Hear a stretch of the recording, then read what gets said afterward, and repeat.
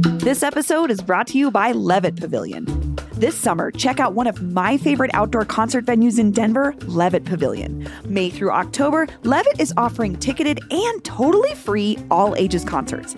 I feel like we just go to anything that's free because it's like the kids can be at the show and it's people aren't weird about it, and you can like bring a picnic. It's awesome.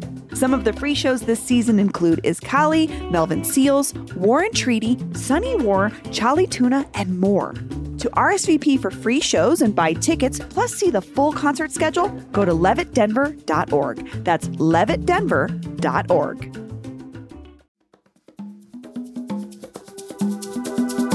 Today on CityCast Denver, if it seems like everyone is joining a union right now, you are not wrong. This summer has seen more union activity than we've had for decades, according to a new report from the Denver Post. And the solidarity is spreading from King Soopers and Starbucks to staff at homeless shelters, and now servers at the Mercury Cafe. Me and Bree are talking about all the big union news with one of our favorite guests. Then we're celebrating and lamenting this week's Mile High highs and lows. Today is Friday, August 18th. I'm Paul Caroli, and here's what Denver's talking about.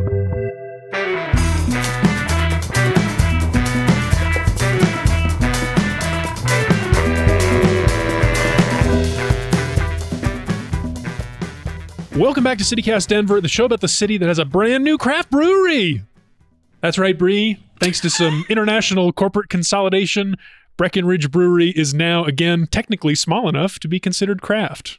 Wait, so they got booted from their corporation? They were sold to a cannabis company right. that is small enough, and now that the way that the brands are organized, apparently it's very specific how you categorize these breweries now. I mean, longtime listeners will know I don't drink, but also really longtime listeners would know when I did drink, I certainly did not look at what the label even said on that beer. There were no craft beer. Chugged it and got as messed up as fast as I possibly could.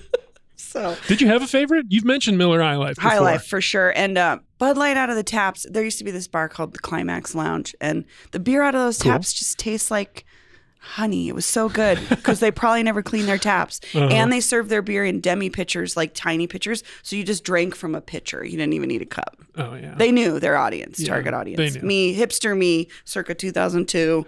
Me and all my dumb friends with our dumb bands drinking their crappy beer. Rest in peace, Climax Lounge. You drank Miller instead of Coors? I drank anything watery, clear beer. I did not care. Still, though. I might as well have there's had a something funnel. about it. It's like, I know it's the same beer, but you are very similar. Oh, but yeah, not same beer except one has the Rocky Mountain water in it, you know? All right? You Come are on. you are buying into that hype, and I love that for you, Joshua. Okay. So Bree's here. You've heard her voice. You heard a little bit about her history, which is nice.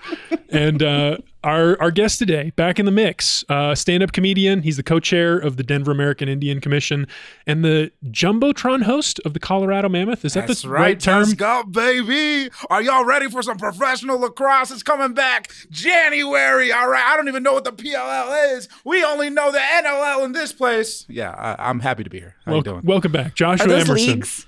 Yeah, those are professional lacrosse. That's my life now. I know professional lacrosse leagues. All right. But that makes you the most interesting man at the party, right? You have the knowledge of something Depends what no party, one else knows. You know, I saying. guess. Yeah, I love lacrosse because it's a game that, you know, it's like preppy white guys, it's big tough natives, and it's like Canadians that got lost. You know? That's right. So, This Paul's people, your people, exactly. I was going to say, I my know some people. of them. Yeah. It's a little bit of all of us. Let's get into our top story here for the day. We've got a really interesting one, and I'm glad that you two are here to help me pick this apart. So, ever since the pandemic scrambled up our economy a few years ago, workers across the country have been organizing for better wages and better work conditions.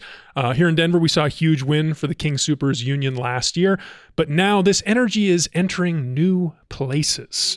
That's the news this week, especially. Arts companies like Meow Wolf unionized. That was maybe last year. Iconic entertainment destinations like Casa Bonita. A little bit of organizing happening out there with the workers. Homeless shelters like Urban Peak. That was earlier this year. And now the old Denver mainstay, the Mercury Cafe. Workers are voting next week on forming a union, and that one is getting a little bit messy. Kind of a fight brewing there. But Bree, we should start with the Merc. That's the one you know best.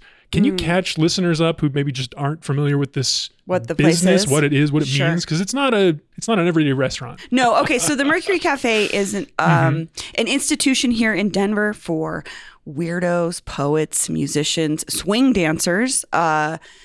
Just every kind of artist. This was their haven. It was owned by a woman named Marilyn McGinnity since she had been running restaurants and venues in Denver since the 70s. She was like the first person to book Black Flag. That's like kind of one of her big things she did. She booked all kinds of really cool. She's like an alt hero. Yeah, absolutely. She opened the Mercury Cafe at 22nd in California, and Right in 5 Points. Right in the middle of 5 Points, and it was special for a lot of reasons. Like, she's the only building, I think, in the city that has windmills on the top. Like, she was very into alternative energy sources. She was to the T the kind of person that I think a lot of folks aspire to be in young young activist circles now. Marilyn's like one of the OGs. Yeah. So until 2 years ago. Yeah, a couple of years ago, I think she's in her 70s. She was ready to retire. And she knew that she was sitting on a building that was sitting on very valuable land. And that building was very special, not just to her, but to the community. And she wanted to find somebody to purchase it, because I know she got a lot of offers for much more than she sold it for, because she was looking for someone that wanted to run the business as it was. Enter Danny Newman and his business partners. This group of folks own My Brother's Bar, similar story, institution in Denver. Family wanted to, or owners wanted to pass it on. Danny came in. Danny's mom, I think, worked there for 30 years. And that place has been running pretty much as it was. Yeah. And so but Danny... this is his passion. He really loves to be the person who comes in and helps keep the Denver tradition alive. That's where his heart is, I would say. And so he took on this really big project of buying a thing, that an entity that people in Denver really care about. And it has also, the pandemic, it's a restaurant, it's a venue. Exactly. Yeah.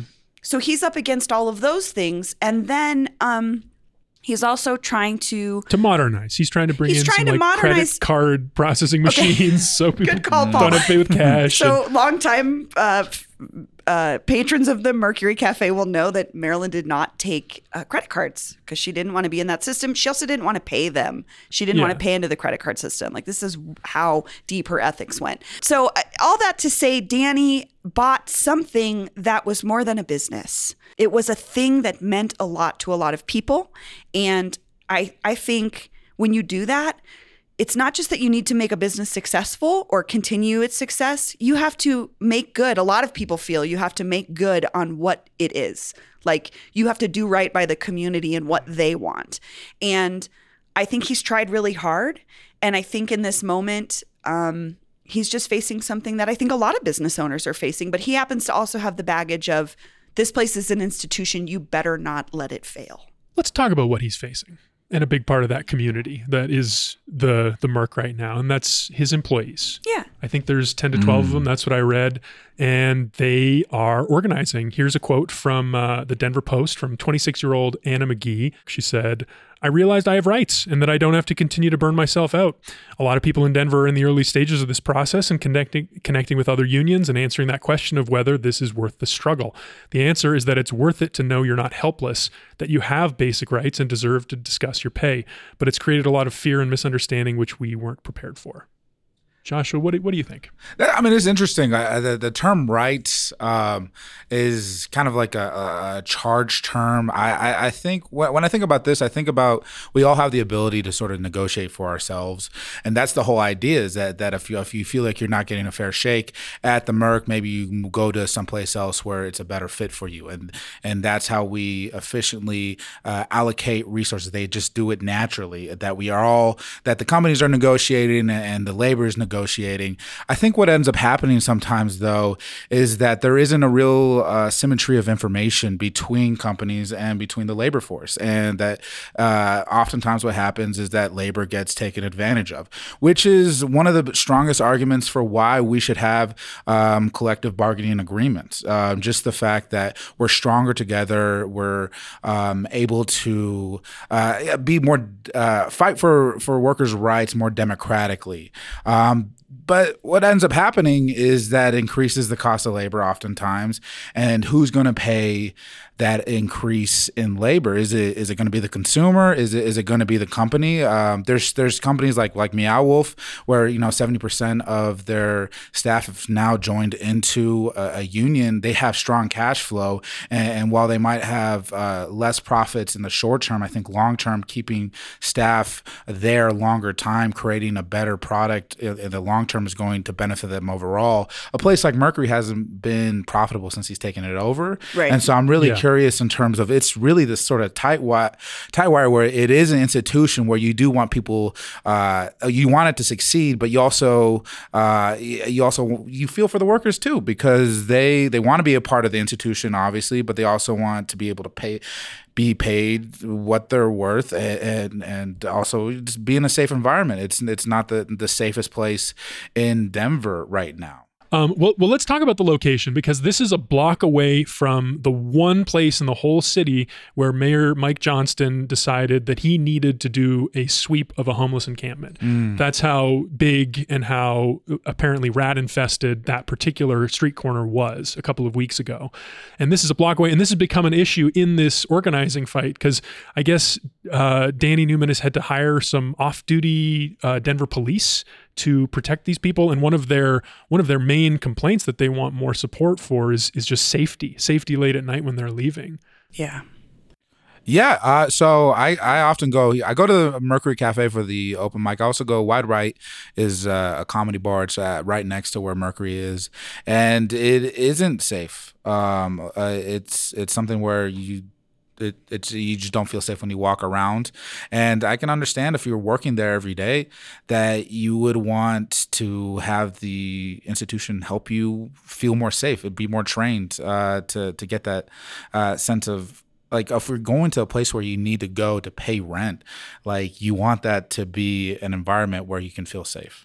Yeah, for sure. And Bree, you are known as a champion of the working person. Sure. You have also talked about, for sure, constantly, consistently, without fail, I think, to your credit.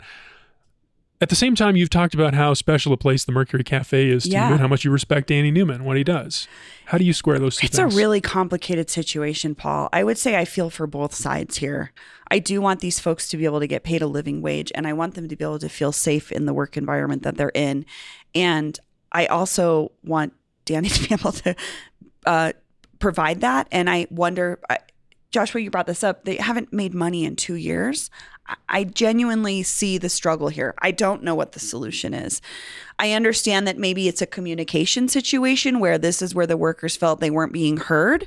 And that's often when labor union conversations start, I think, is like, we're not getting anywhere with the constant conversations we're trying to have with our management. So I don't know what the communication was. I've reached out to Danny. I haven't heard back from him. I assume he's a pretty busy dude, but, I genuinely feel for both sides here, and I want them both to have the things that they need. Of course, I want these workers to have the basic stuff, safety, good pay, and a good job. I do. But I also don't know where that's going to come from if there isn't even money to, like, I don't know. I mean, I was there for a wedding last weekend, and I'm not sure if this was a choice of the wedding or not, but the food at the wedding was not from the Merc. They had a caterer at the restaurant. And so I was like, ooh, that doesn't seem like a good sign to me. But I don't know the logistics. All I'm saying is, like, I wonder how they could get here. How could they get to a point where they're on the same page? And to me, it sounds like starting with some better communication. I don't know what that looks like, but yeah, it's hard, Paul. I agree. I am. It's a rock and a hard place for me as someone that supports both of these ideas.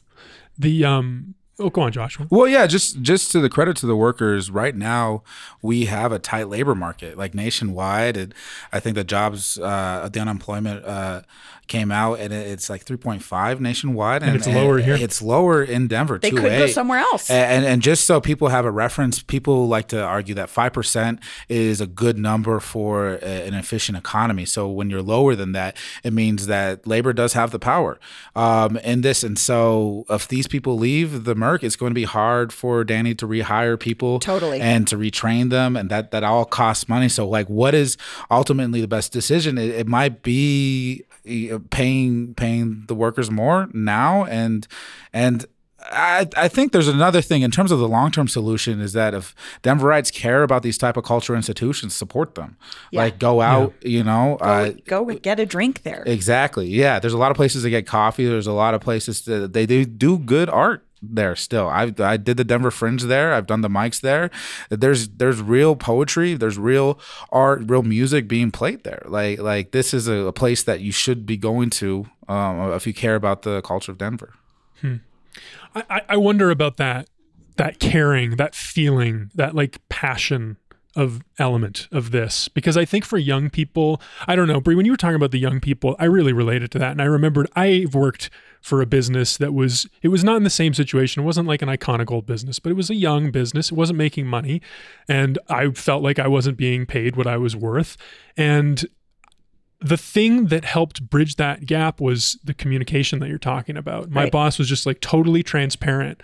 And it wasn't like she was asking me to be so passionate about it. She was just saying, this is what the business is. This is what we're trying to do. This is about the future, what we're trying to make. And hopefully there'll be some benefit there. I really think that's the crux of this issue here, it sounds like, is the lack of communication between management and employees.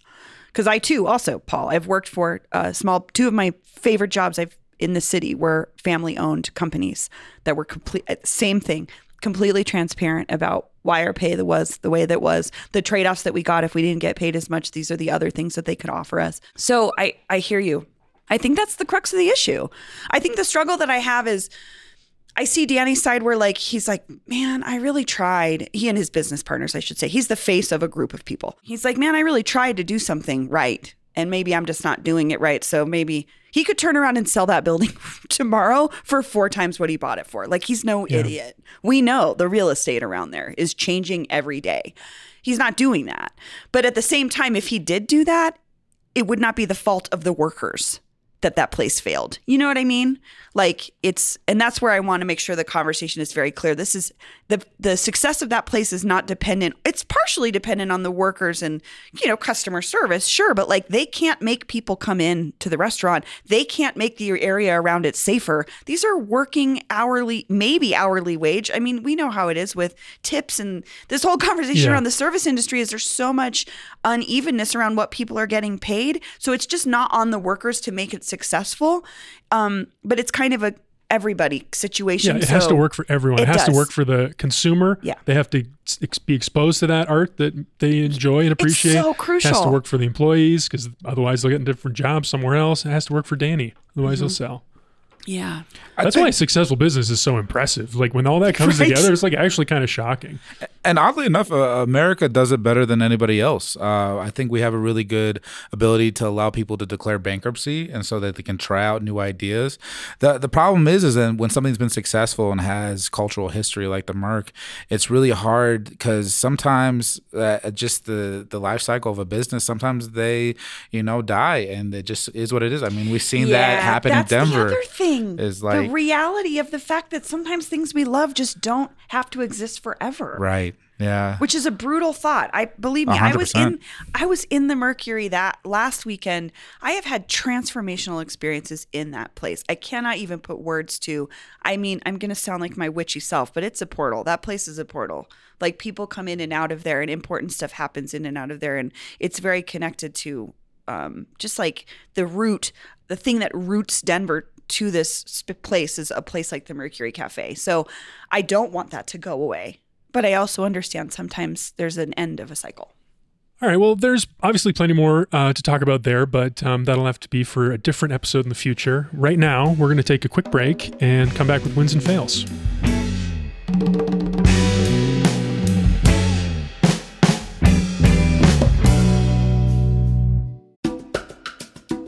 This episode is brought to you by the Colorado Wine Board, because the wine community here is surprisingly robust. I mean, think about Bigsby's Folly and Infinite Monkey Theorem here in Denver alone, and there are urban wineries all across the Front Range. Then there's the Western Slope, Paonia, Palisade. Hello, Palisade wine? Are you kidding me? It didn't used to really be a thing, but from what I hear, it's very much a thing now. There are more than 165 wineries across Colorado to explore, and they produce all sorts of wine that reflect our unique culture and climate. So finding a label that you're going to love is easy, no matter where your adventure takes you. Discover it for yourself and support local winemakers at coloradowine.com. That's coloradowine.com.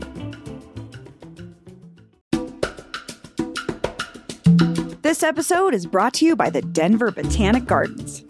It's time for the 75th annual Spring Plant Sale at the Denver Botanic Gardens. Mark your calendars for Friday and Saturday, May 10th and 11th. Admission is free, but you must register in advance at botanicgardens.org. Registering my husband, Greg, right now for the plants I want him to pick out and plant in our yard for me.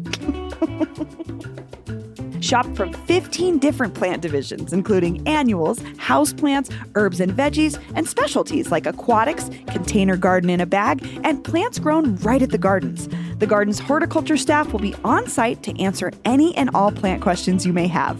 This sale emphasizes water smart and native plants that are perfect for our semi-arid climate. They'll be great for a beautiful landscape that doesn't require a bunch of water. For more details, registration information, and a catalog of available plants, go to botanicgardens.org. That's botanicgardens.org. All right, and we're back. We're going to do a round of the segment we're now calling Mile High Highs and Lows, a.k.a. Wins and Fails of the Week. So we've each picked a local story that we thought was a win and we thought it was a fail, and we're going to talk about them. Why do you call it Mile High? Highs and lows? Bree, that I was your came up invention. with that last week. Yeah. Really? So here we are, Mile High Lows. Who wants to do the first low? I got one. Denver Gazette, they just put out an article. 1 in 6 Colorado judges have not been in compliance with submitting their financial disclosures. Horrifying. 1 in 6? 1 in 6. Isn't that so high? What is the implication of that? Well, it's illegal. They're out of compliance. And so you can put in a complaint.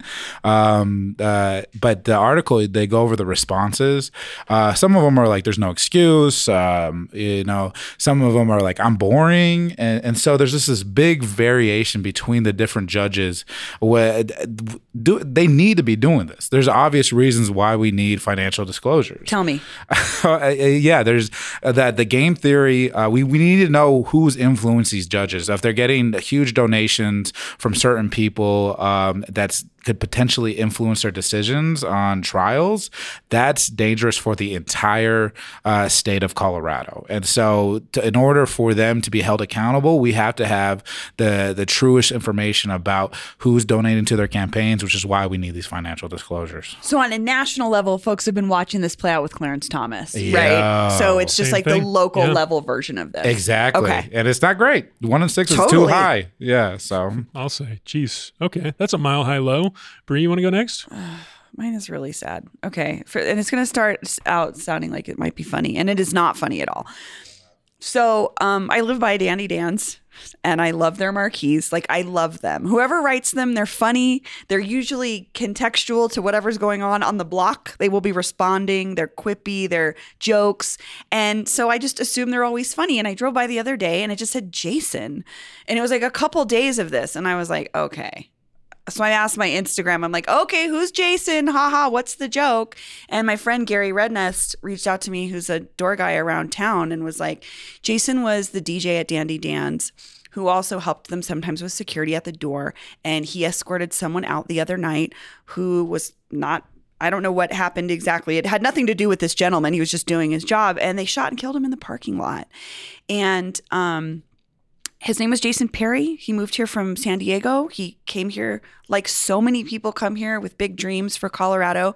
He was a DJ. He was doing really good. He was making money on what he loved, which was playing music for people. He played at Dandy Dan's. He also played at weddings. He played at parties. He was a very popular, wonderful, sweet guy. And I just was like, it just brought me back to this conversation we've had so many times about gun violence here and everywhere, which is we focus on the mass shootings, which are horrendous, but every day we lose people for no reason whatsoever, completely preventable, no reason whatsoever, wrong place, wrong time situation.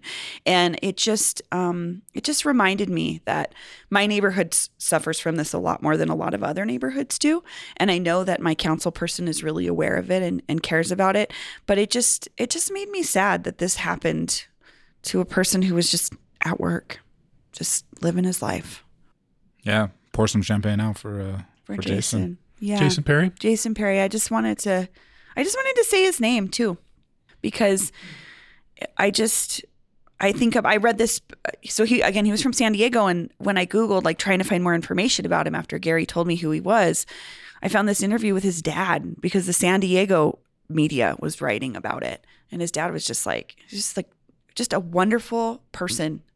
And as a parent, again, I can't imagine losing my kid before me. And so I just want to give some love to Jason Perry's friends and family here in Denver, and to his family in San Diego. And just a reminder that gun violence impacts us every day in ways that ruins lives and just ruins communities. So Just stupid random violence. Stupid random violence for no reason other than this guy was at work doing his job. So, Paul, what do you have? Take a second to be angry about that. I know. I'm sorry. I know. I feel helpless at this point too. It's like, also, here's a really grim part of that situation. Dandy Dan's installed these giant lights in their parking lot to deter people from doing stuff in the parking lot. Those lights are not going to save somebody from getting murdered. Like, yeah. So what else are they supposed to do? Yeah. And is it, yeah, like, what are they supposed to do? They're just, however you feel about sex work, I don't care. It's a small business in Denver. That guy went to work to do his job, hang out with his coworkers. And it was it was a Tuesday night. It was like, I cannot imagine this man just going to his job, doing his job. And then this is what happens. So. Stuff. Sad. Well, if anyone's having any kind of like reaction or like feeling about the location of this stupid random violence, I would just encourage you to go back and listen to our episode with Megan Ululani Boynton of the Denver Post about strip clubs from, I think, 2 weeks ago now. We talked about the stigma around that whole world, that industry. That was a really interesting episode. We have an update coming on that soon, which people should stay tuned for. Yes. No. Honestly, fascinating. Stuff. Can't wait to share it. Okay, well, you two brought some good fails, but sorry, mine is the best. Okay. I found this morning. It's not really even a fail. It's like something I needed an excuse to talk about, because I found someone posted on Reddit in response to the article that Westward said that Elitch Gardens has been scoping out Aurora for locations. So I saw this, someone posted, hey, remember when Aurora almost had the biggest amusement park in the world called Science Fiction Land? Apparently in 1979, some Hollywood movie producer had this giant idea for a movie adaptation of this obscure sci-fi novel, Lord of Light by Roger Zelazny. And anyway, we are deep in Paul's world right now. I was about to say, what? Even to me, a huge fan, this is an obscure novel I have not read, but he wanted to build an amusement park that had like more than 2,000 hotel rooms, a 38-story Ferris wheel, a 30-story structure that would contain a 1,000-lane bowling alley with robot workers, streams where guests could fish for trout, park employees on jetpacks. That's sick. That's this guy's plan. I kind of love everything about this. Yes. Boat rides that could turn into submarines, this is like detailed. Wow. It was going to be huge. I also just love when an obscure piece of art inspires someone so much that they want to like build a world around it. Well, I think cocaine also might have inspired this one, but cocaine and the cocaine novel has fueled a lot of the things that we've loved at this table. Let's be honest. As a comedian and a musician and a person that reads books, let's talk about it. I'm a good Christian boy. All right. Oh, yes. Never heard of it. I don't know her. So what happened? Well, what happened is it just didn't work out, because the whole thing was premised on a movie adaptation of the book. And then the movie adaptation, like, it didn't work out. And then the script, like, it ended up getting used for, this is such a stupid tangent, but it's also weird. But the script ended up being used for that CIA plot that Ben Affleck made that movie about, the Iran-Contra plot. The movie they were going to fake produce in Iran as a front. Really? Yeah, I think Argo is the name of it. Yeah. It is. Yeah, he won the Oscar for Best Director for that movie. So there you go. So we didn't get Science Fiction Land, but we got Ben Affleck's directing Oscar. I don't know. So this was 79. It's just weird. Where does this fall in the Star Wars of it all? That would be 2 years after Star Wars. Yeah, So why wouldn't it have gotten made? It feels like after Hollywood figured out Star Wars is this massive thing. Wouldn't you think that people were like, "Oh, let's capitalize science fiction. Let's do it." Have you ever watched the Star Wars Christmas special? All right, I feel like seems like it might have been a little bit closer to that. Yeah, a little bit further from. Okay. So the fail is we didn't get Science Fiction Land. Yes, the fail is we didn't get Science Fiction Land. That's my mile high low. God, all right. I'm bummed as an amusement park enthusiast. I am sad we didn't get that either. I'll post a link to the article so everyone can read it. Just so fun. Maybe Denver's next boom, since we're coming off of one. Maybe in 40 or 50 years, we'll finally get it. Yeah. Well, didn't the article say like it was like pure speculation that was going to be in Aurora at all? Like you just like said that. It's like, hey, what if we put it here? I was like, I love that. I love that he's just creating buzz out of nothing. Totally. You know what I mean? He's like, my cousin Larry lives in Aurora. He says it's great. Yeah. There's nothing there. Let's do it. Land's cheap. Can you imagine land in Aurora in 1979? It probably costs no dollars. Mm-hmm. Yeah, I mean, hashtag Elitch is East, I guess. Is that what it is? Let's start it right now, okay? Let's make this a city. 3.0. Yeah. New Elitches. New. Oh, gosh. All right, let's move on to our wins. Okay. Who wants to go? Or a mile high? Who's got a mile high? I got one for the Denver Zoo. We do some field conservation out on the Navajo Nation with bighorn sheep. They have like this disease and it's killing like whole flocks. And so big deal, important work. But we've been able to identify a Navajo biologist, Jamie Begay, and we just officially are able to provide her a scholarship for her master's program up at CSU. So she's coming down to the zoo every now and again. She's going there this semester to graduate, but she's doing real field work on the Navajo Nation, in conjunction with the Denver Zoo, getting professional mentorship out on the Navajo Nation, being able to find, it's so hard to find like Navajo biologists, indigenous biologists in general.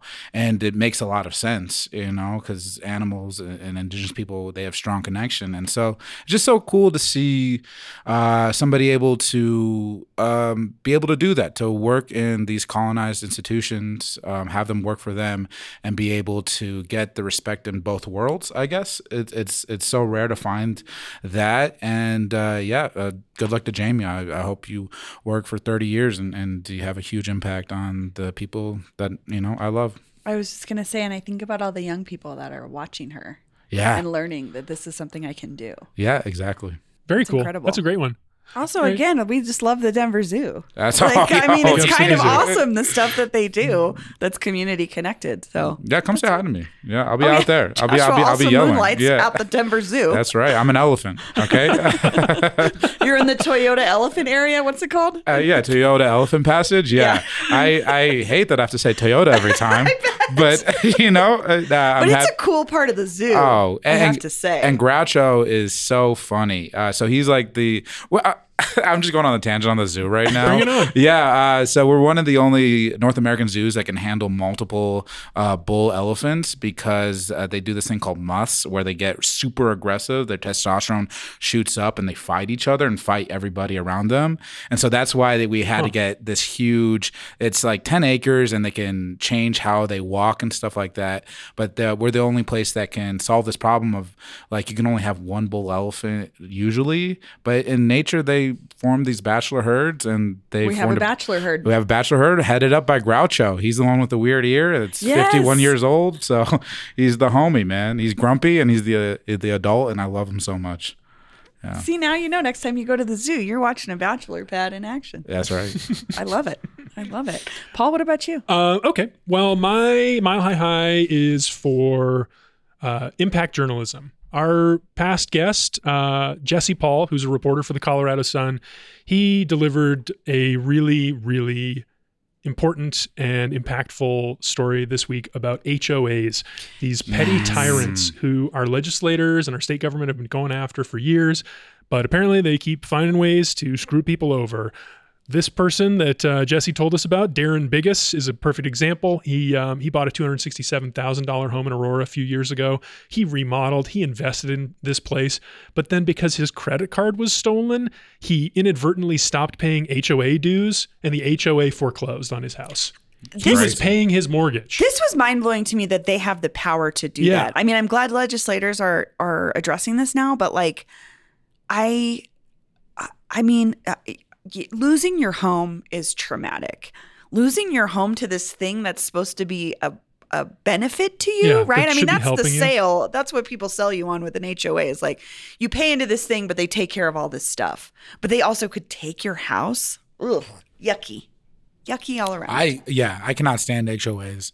I don't think they provide real benefit to homeowners. I feel like the harm they do has been shown over and over and over again. I can't stand them. I feel like it attracts the worst type of people to them as well. Petty tyrants. Yeah, that's petty the other tyrants. thing is like, so I'm thinking about it. My poor mother. Hi, Brooke. I'm talking about you again.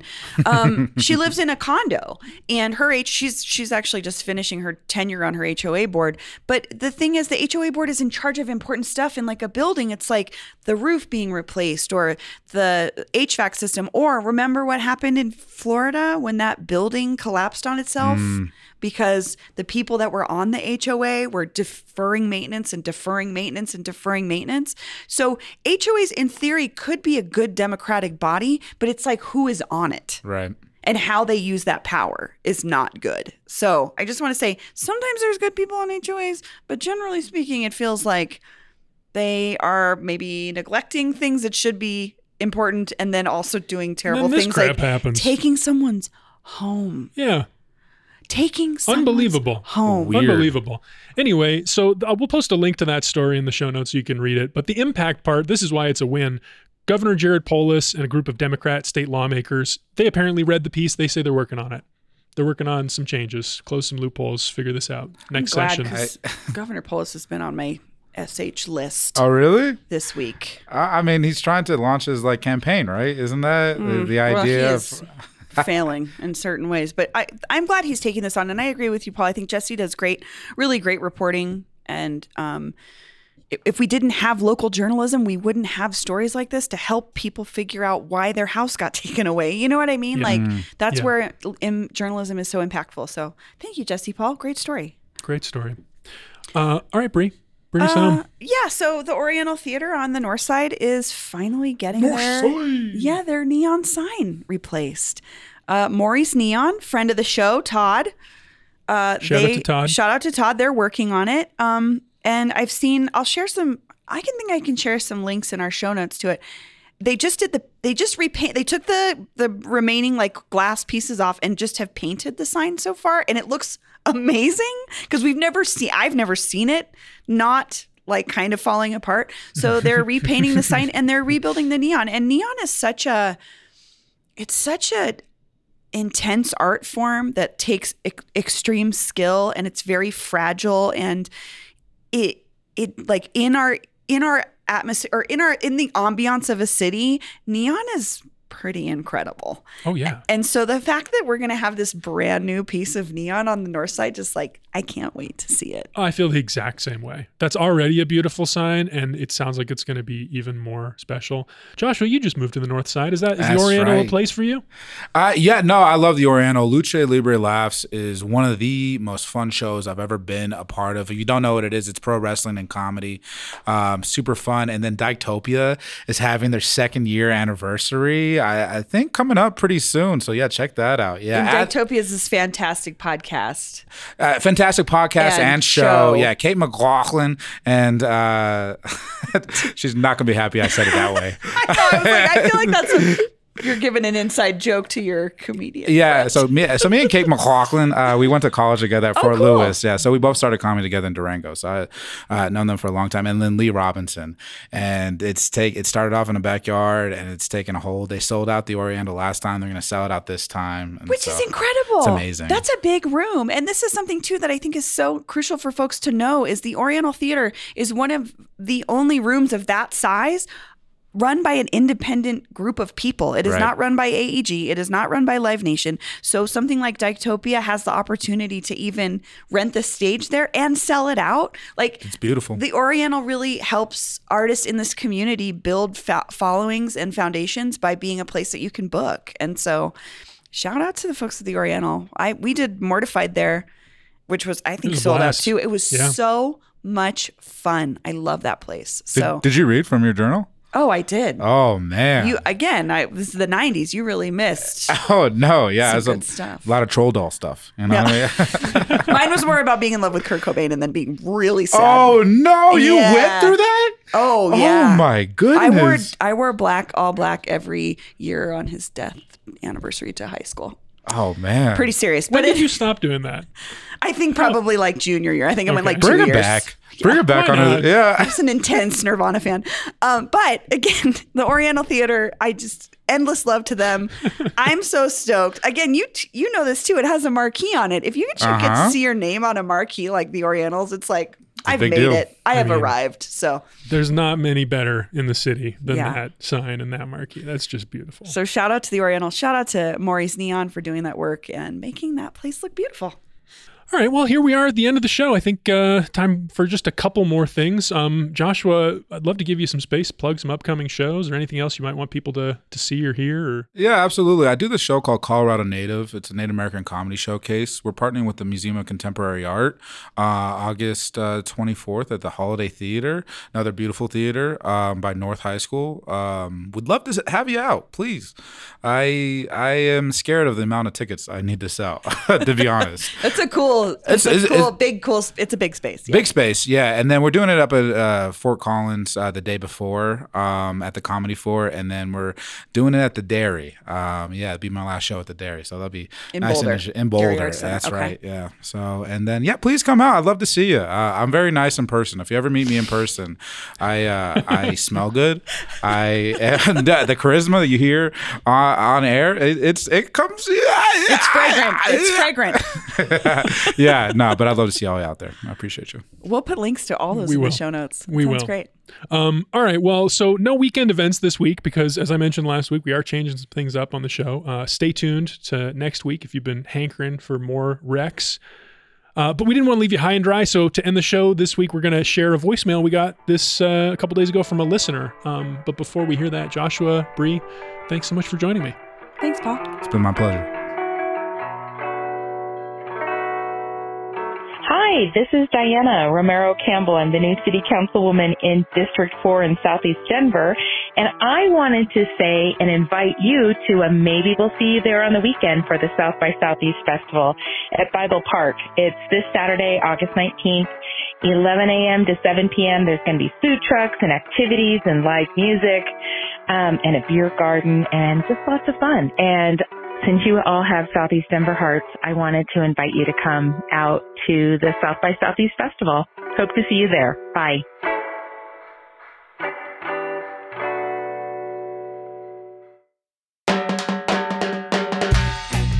That's all for today here on CityCast Denver. Our producers this week were me, Paul Caroli, and Olivia Jewel Love. Peyton Garcia, Natalia Aldana, and Adrian Gonzalez write our morning newsletter, Hey Denver.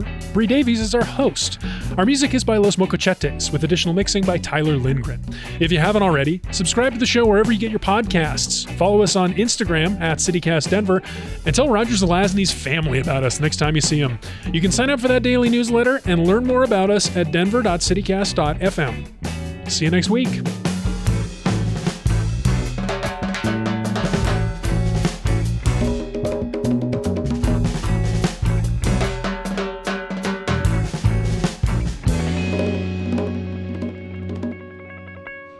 Such a nerdy name. We could have had an amusement park dedicated to this extremely obscure sci-fi writer.